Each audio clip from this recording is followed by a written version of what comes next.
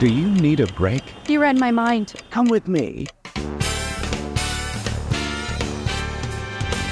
Come with me and join me for another episode of The Break. I'm your host, Father Roderick. I'm a priest and I'm a geek, and I love to share with you my thoughts on Star Wars, science fiction, Star Trek, anime, fantasy, superheroes, and so much more. In this show, I give you my tips on what you can watch, read, play, or listen to the next time you have a break.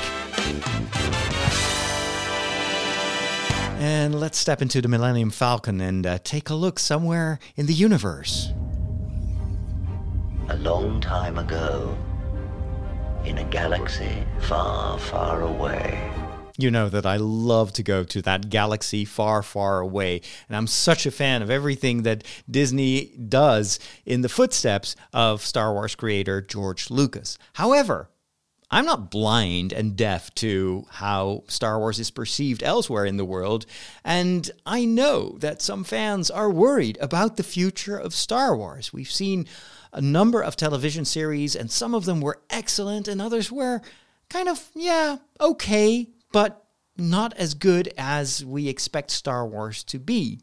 And this is not the only big franchise that seems to be a bit in a rut, you could say, where the future is a bit more muddy, a bit more misty, and even Disney doesn't really seem to know which road to take. This is also true for the Marvel Cinematic Universe that, of course, has been going strong for more than a decade now after the first Iron Man movie was such a success.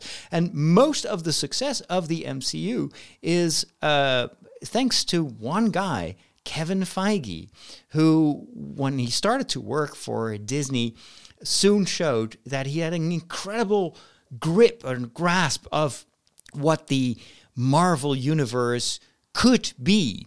All of that was still unknown, or was still to be explored, but right from the get-go, he knew that there was a big story that they could tell, that that Marvel, that Disney had just acquired, offered so many storytelling opportunities. But he knew that in order to keep people coming back for more, these stories needed to be related to one another, which kind of wasn't the case with a lot of superhero movies. Most superhero movies were just either a single story, or maybe you would get a trilogy like with Spider-Man. But there wasn't a plan when Disney bought Marvel for this whole interconnected universe. Kevin Feige was the one who made sure that they started to develop, on the foundation of the success of Iron Man, this big story that would ultimately result in this bundling of superheroes in the Avengers. And then from there would be another phase and another phase. And so every time he was the one who made sure that that universe stayed consistent between all these different stories. The one thing that he didn't expect, and I don't think that Disney expected it, we, the fans, did not expect this, was that there is something like too much of a good thing. It's like when you have dessert, and imagine you're in Rome and you're sitting on a nice summer evening. You just had a plate of wonderful pasta, and now you really would like an ice cream, like a good gelato. And you're so looking forward to that gelato that you order like 5 portions, and they bring it in, and it's strawberry and it's a lemon taste, and then you've got another plate with chocolate and vanilla, and then you've got raspberries, blueberries, and every plate also has whipped cream on it. I'm sure that it looks amazing. You're like, oh gosh, I will never leave this place anymore. You start eating, and then after a while you think like, yeah, this gelato is amazing, and now I really would like to take some of that, the vanilla and the pistachio and the chocolate, but I'm full, I need a break. And then I can't even think of the raspberry and strawberry ice cream. It's just too much of a good thing. Well, that's kind of how a lot of Marvel fans have felt recently with this ongoing tsunami of great movies. All these movies are entertaining. They're not all on the level of the Avengers, but they're certainly great, entertaining, good popcorn movies. You always know that you get quality, that it's going to be fun. But in addition to that, we also had a massive amount of television series, especially in the first 2 years of Disney Plus, when Disney was trying to grab market share. They would just finance any idea. And so you got all these series, and because there was so much going on, and Kevin Feige needed to keep track of all these different stories, I sometimes feel like they went about it too quickly, and like, let's just film something and then we'll fix it in post. And that turned out to be a major problem for a number of recent television series, like Captain America, and then more recently, Secret Invasion. Those shows were completely filmed and everything, and then something happened, and they had to reevaluate the story and sometimes make an incredible amount of changes.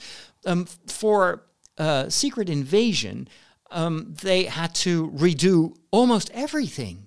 I think originally there's a rumor that the story was going to be about a war between Russia and Ukraine. But then in the Marvel Cinematic Universe, but then of course the real war exploded, and they had to completely redo the entire story.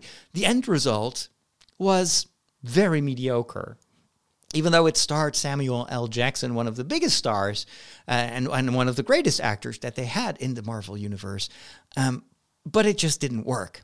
And the thing is, Star Wars had a similar problem with a diminishing return on investment. We had the sequels, and the first one was amazing. The Force Awakens feels just like Star Wars. Yeah, it was designed to be just like Star Wars.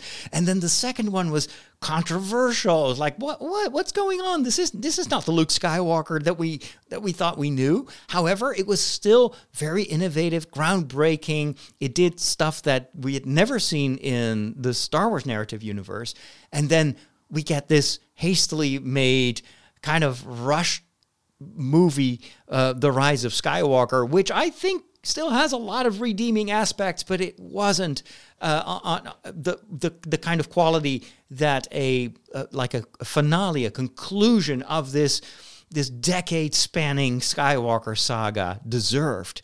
And all this was caused by problems that were similar to what was going on in the Marvel Universe, in a sense that they first had hired someone to write and to direct, was it Colin Trevorrow? To write and direct this last episode of the Skywalker saga, and then they saw what he came up with, and they didn't like it. And so they hired J.J. Abrams back, who was like, okay, well, I didn't expect to be back. And in fact, the previous movie, The Last Jedi, took the story in a totally different direction from what I thought, what I would have done. And so how am I going to make this U-turn and bring it back to my original ideas? And so that's why this third movie feels so contrived at times and so weird. Well, the problems for Star Wars also, when it comes to television, were similar in the sense that they at first started to make tons and tons of new television series, and they announced plans to the stakeholders like, oh, this is coming next, and then we're going to do this. But the problem was they weren't ready for it. It was just too much in too little time. And so a number of these television series were canceled even before they started shooting. There were some other projects like movies that were pushed way into the future, and well, Disney hasn't canceled any of those ideas formally, but it's still, very unlikely that we'll see any of those ideas come to fruition. And then some of the other television series just didn't pan out to be as good as they might have been had they given it more time and more care. One, I think, of the worst examples, unfortunately, was the Book of Boba Fett. Which I felt had a ton of potential, great actors, great chemistry, but especially the way in which the story ended was so kind of run-of-the-mill, cliche. It felt like it was a waste of the potential that that particular story had. And then Obi-Wan Kenobi was good, but it could have been a lot better if it had been a movie. The only exception to this was Andor. Andor, everybody agrees that Andor had the best writing we had ever seen in the Star Wars universe. And that was a surprise for Disney as well. They didn't think that people would appreciate that. They thought that the Star Wars fans would be much more enthusiastic about the Book of Boba Fett and Obi-Wan Kenobi and now the Ahsoka series, because that's what they had done for a decade. And now all of a sudden everybody starts raving about Andor, which they kind of allowed to be made. But just like Rogue One, when that was in development, they didn't expect much of it. And now they're starting to realize, well, wait a minute, the Star Wars fans have actually evolved and matured, and we should have planned more of this. But instead, we already have this roster of upcoming projects that is... we committed to them, and we probably already invested millions into these upcoming projects. There is nothing like Andor on our timeline. So yes, we do have a second season that's still coming, but after that, nobody knows if there's going to be more Andor-like stuff. And so some Star Wars fans have been clamoring for a change of leadership at Disney when it comes to Star Wars. And this is an old gripe of a certain segment of the Star Wars fandom where they keep circulating rumors that Kathleen Kennedy, who they see as the culprit of all this bad quality Star Wars, according to them, is going to be fired anytime now, and someone else will step in and take the reins and save Star Wars. And the latest rumor is that that person is going to be Kevin Feige, the one who has been leading the Marvel Cinematic Universe ever since Iron Man. And probably one of the reasons that they speculate about this is that Kevin Feige, a while ago, was seen as a potential writer-director for an upcoming Star Wars movie. He is very much a Star Wars fan. He's interested in moving that franchise forward, but the idea was that he would make a movie. Kathleen Kennedy even talked about that publicly, that, she would love it if Kevin Feige could make a Star Wars movie. But Kevin Feige was so busy with Marvel and with the cinematic universe, and so much was going on there that he just didn't have time. So according to this new rumor, Kevin Feige is ready to leave Marvel Studios and switch to Star Wars and take the reins from Kathleen Kennedy and guide Lucasfilm on a new path. And he would be, according to some of the fans, the savior of the Star Wars universe, because this man has proven to know how to build a consistent universe that the fans love. And he would never sanction and allow stupid projects in the eyes of some fans, childish stuff or stuff that is too woke or whatever. And people project on Kevin Feige so much that I wonder if he is actually someone who could pull that off, who could match all those expectations. It's, I think, very likely that if he were to take the reins at Lucasfilm, fans would still be disappointed and would find reasons to now start to clamor for his departure from Lucasfilm. The thing is, both these franchises are in development. We're watching these stories in a culture that is changing so rapidly. There's a new generation of moviegoers, of TV consumers, and they have different interests. Even the online world is changing so quickly from these massive social platforms like Twitter and Facebook, and now it seems as if the current trend is much more towards niche, and people don't want to have 30,000 followers anymore or go viral every day. No, people want to be more in smaller circles, and kind of like niche interests are more and more popular. I see this also in the world of books. I read a ton of books, and you see, a couple of years ago, everybody was reading the same big, young adult fantasy novels, and And now you see this explosion,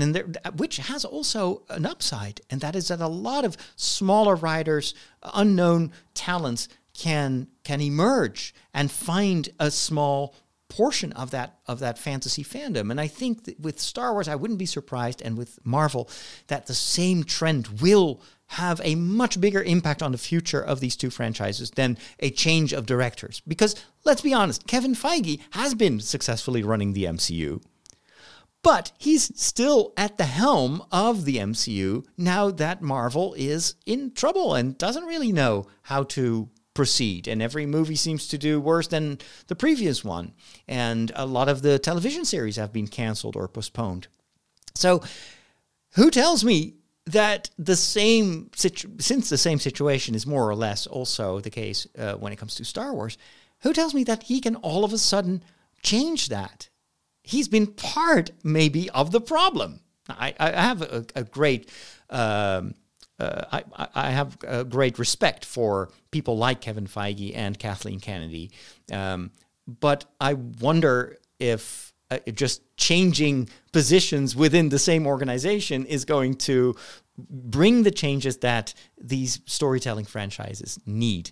I personally would prefer for Star Wars to go more niche, to do smaller budget productions, to maybe just step out of the whole rat race of trying to match fans' expectations and do something unexpected like they did for Andor. But maybe even go more, even lower budget than that. We should never forget where Star Wars comes from. A New Hope was considered to be a niche movie.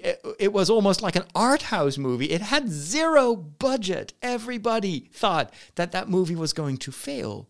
And it is within the limitations that Lucas was able to nurture his genius and his inventiveness, and he was able to make something out of nothing. And he was surrounded by a couple of people who had that same goal of, well, since nobody expects anything, let's see what we can do. And this is how Skywalker, not Skywalker Sound, Industrial Light and Magic was working on these groundbreaking special effects, but using basically plastic models and all sorts. They had to think completely out of the box to create what Lucas was imagining.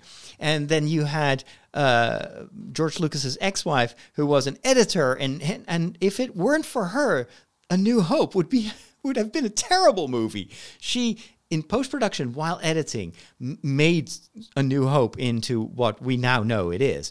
And so that was all done within the constraints of the situation at the time. Now that Star Wars seems to have unlimited money, I don't think that the organization is challenging itself enough.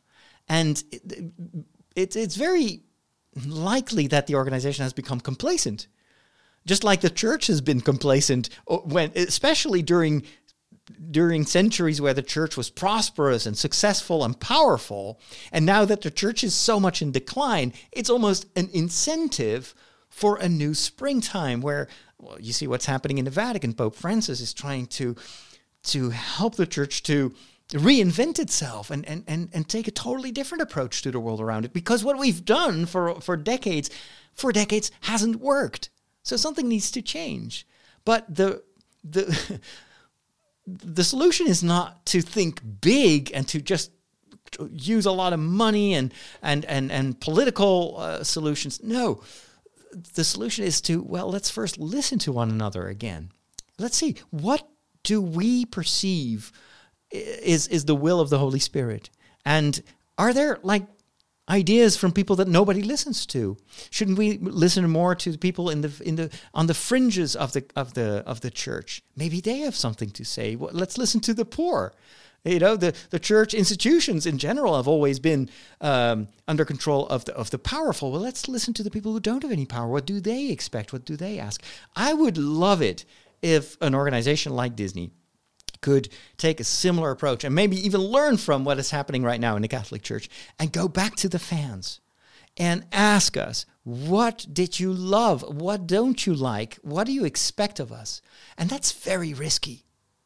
And that's probably why it won't happen. But I think it's so incredibly essential to listen to the fans.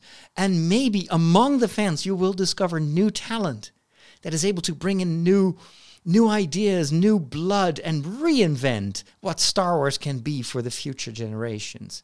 But Star Wars cannot exist in a vacuum. These stories are here to serve us, the fans. And I am an older fan. There is a younger generation that grows up with totally different worldview and other hopes and worries. And Star Wars needs to reflect those issues. And that's why Star Wars should not just cater to the old fans and just do what we always, liked about Star Wars. No, I think it's so important to listen to what's the younger generation looking for in our stories, and what do we need to tell in these stories to serve the basically mankind. That's ultimately what stories are all about. They're here to help us reflect on our reality in an imaginary world. It's easy to think about the big problems that we worry about if we first travel to this galaxy far, far away, because then we can just experiment with things and we can pick and choose and see, I like that idea. I like that idea. And so anyway. My advice to Disney would be just leave Kevin Feige where he is. He's doing a tremendous job, and leave Kathleen Kennedy in place, but make sure that don't just listen to the people at the top. Don't just listen to your wallet, but listen to what the people actually ask of you, and see if you can find new talent and bring them in and give them a position in your company so that they can do what the old guard can do. That would be my advice. Let's move on. The most beloved fantasy story of all time. It is the tale of a small hobbit and the great wizard who appeared to him one day. All right, dude, check it out. Go like that way, and then up this one mountain, and then kill all the hippies you come across. No, I'm searching for a dragon's treasure. I'm the wizard, you're the dwarf, and you will respect my authority. So in the I am no dwarf. Sorry about that. I was interrupting the Hobbit. In the last episode of The Break, I was talking about this upcoming project about the War of the Rohirrim, which is a Peter Jackson-led animated movie that will come out in December next year. And then that's, of course, not the only Tolkien-related story that we can look forward to. Right now, in production, is the second season of The Rings of Power. And I really miss being in Middle-earth. I try to compensate for that by reading a bit more in the Silmarillion. There's an excellent audiobook version, in case you missed that, read by Andy Serkis, who, of course, voices and plays Gollum in The Lord of the Rings and in The Hobbit. But Andy Serkis is also an incredible voice actor, and he had already recorded the Lord of the Rings trilogy and also The Hobbit, and now he has recorded the Silmarillion, and it is the best audio version I've ever heard of the Silmarillion. Silmarillion is one of the more difficult books to read because it covers such an incredible amount of time in the history of Middle-earth, and because it covers so much history. There are so many different eras and kings and names and elves and whatnot to get to know. And even though the Silmarillion at times focuses on a few particular stories, there's still this overall. It kind of feels like you're trying to read the Old Testament, but so far you are only familiar with the New Testament, with the stories of Jesus and the apostles. And now all of a sudden you're like, oh my gosh, this is insane.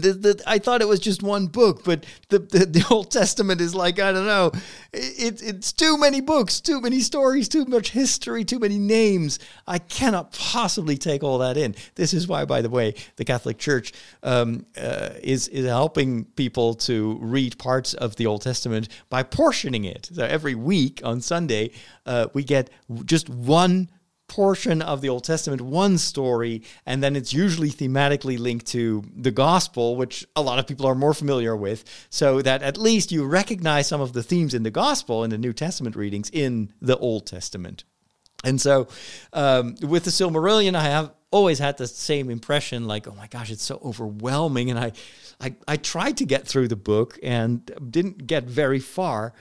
But that was not because I wasn't interested. It's just that the book is not written as an adventure story. It's more like a history book.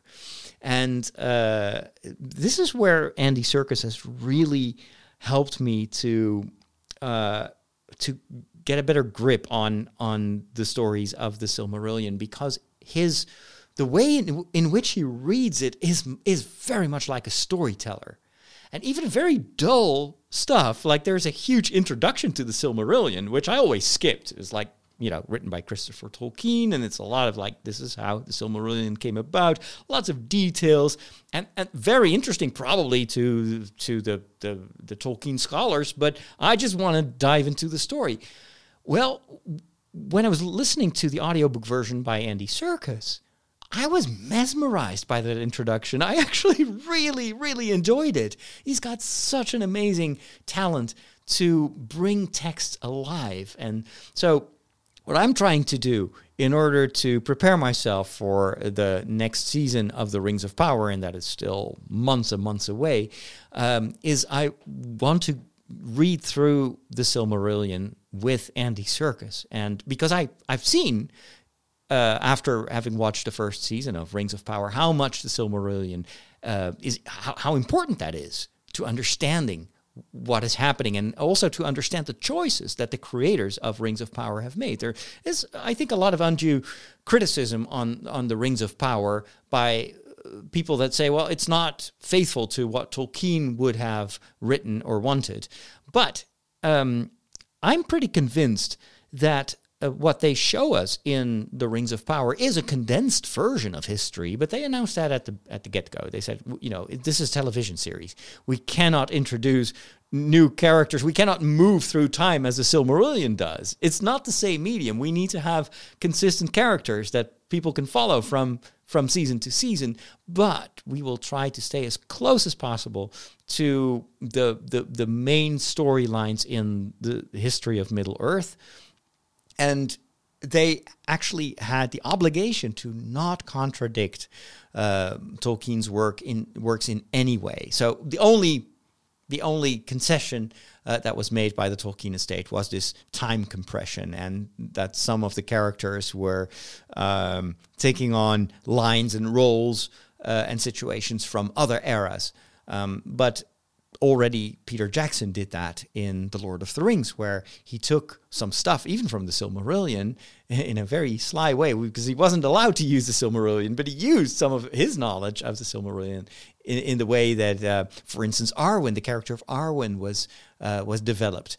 Arwen is just barely present, I think, in The Lord of the Rings, but in the movies, they used a lot of the themes from another power couple between an elf and a human in the Silmarillion, and then transposed that onto the relationship between Aragorn and Arwen, and to great effect. That was a wonderful addition to the story, especially because The Lord of the Rings is, lacks strong female characters in the original book, and I'm very glad that Peter Jackson at least tried to introduce more strong female characters in his version of The Lord of the Rings. So I have no problem with the Rings of Power doing the same for storytelling purposes. You cannot do something that just literally follows the books. Tolkien never wrote his books as a script for a TV series. This is also why I'm a bit worried about the Harry Potter remake that Warner has announced, where apparently they're going to be very close to the original text of the books. But those books were not written as scripts for a television series. In fact, J.K. Rowling has now shown in Fantastic Beasts that she is not a very good scriptwriter. She doesn't really understand television that well, or movies, I should say. And so I have my doubts, but probably they'll just hire a lot of talent to make sure that it becomes a success, because there's a lot at stake for Warner. But anyway, for as far as the Rings of Power are concerned, the more I read in the Silmarillion, the more I understand why the Rings of Power is what it is and why certain story choices were made. So that's my fantasy plan for the upcoming, well, probably month or so. Japanimation.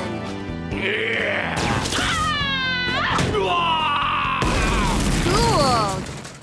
Let's wrap things up with a quick visit to the world of anime. I'm still watching this amazing historical animated series about Vinland. Vinland was a surname for the United States, given by the Vikings.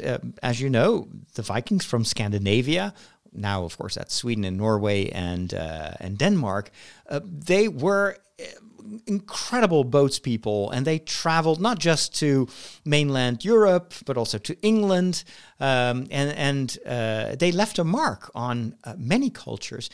But we also know from historical research that they were the ones who first discovered the United States, long before Christopher Columbus did, and they called it Vinland.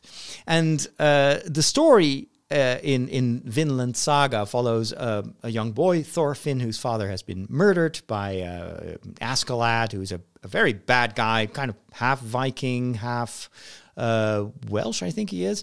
Anyway, he's really the bad guy, and this young boy wants to avenge his father, and unfortunately ends up traveling with his arch rival, with his murderer of his father, because one day he wants to challenge this guy in a duel and then ultimately kill him.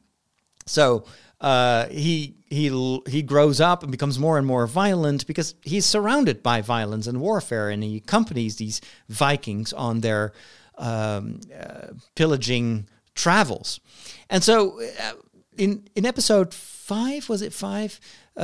We see this kind of change of tone where he is in England, in the south of England, so Anglia it was called, and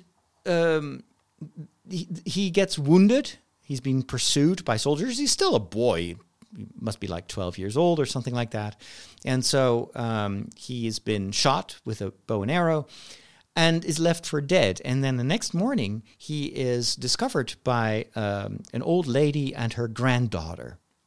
And they take him home, and they take care of him so that he can heal. And this is where something really amazing happened in the series.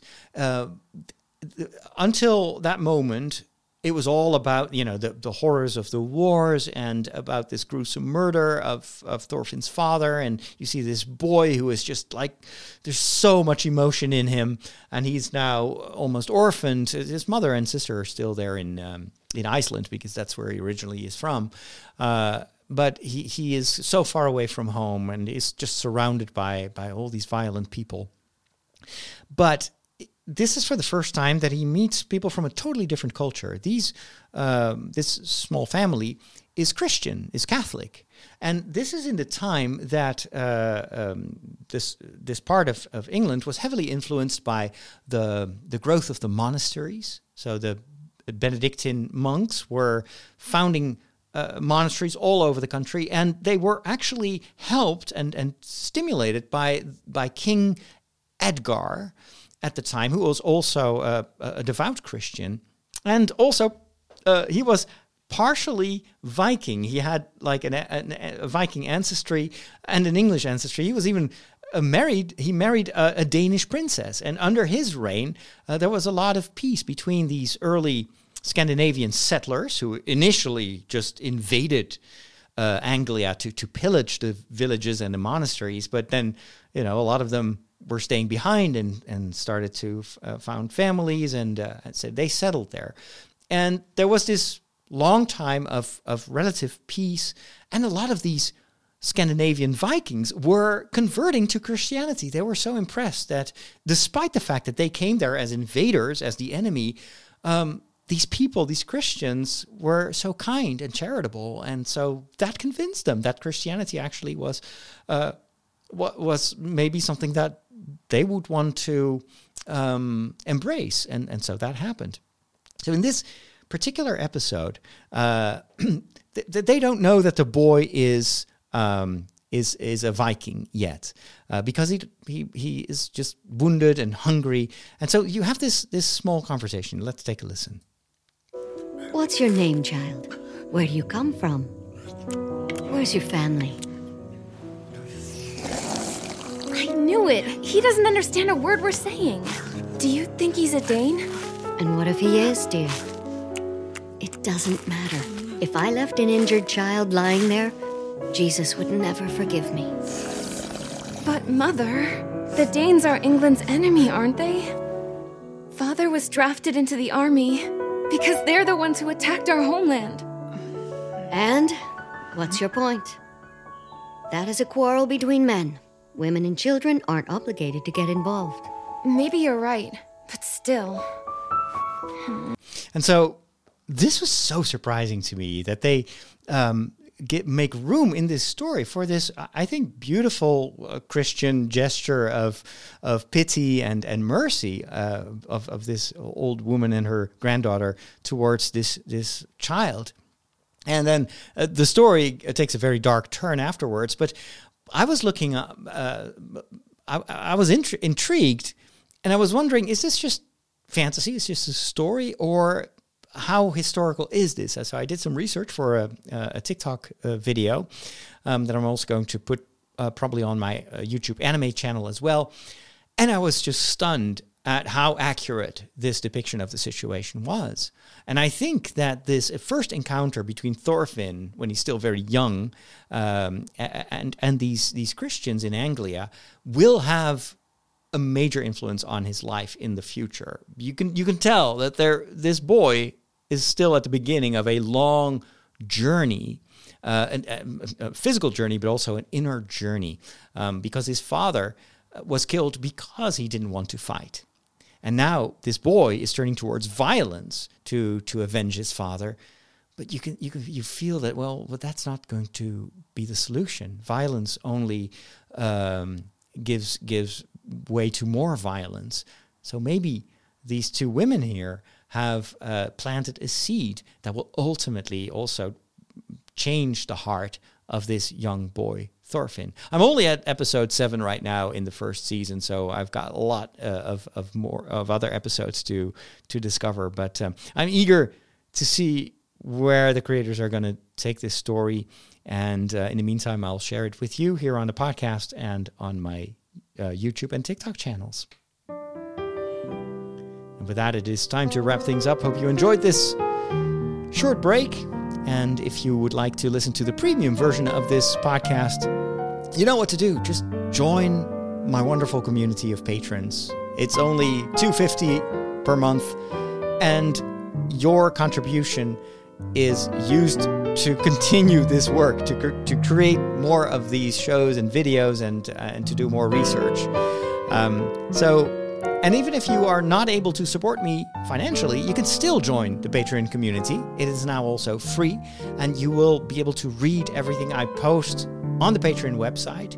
And whenever I have something new, whether it is a video or a podcast or I write an article, you can find it there. So this is a very easy way to stay informed. So go to patreon.com/fatherrake,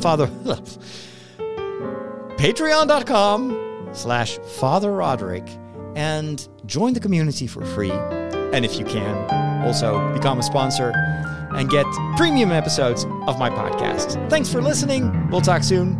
God bless.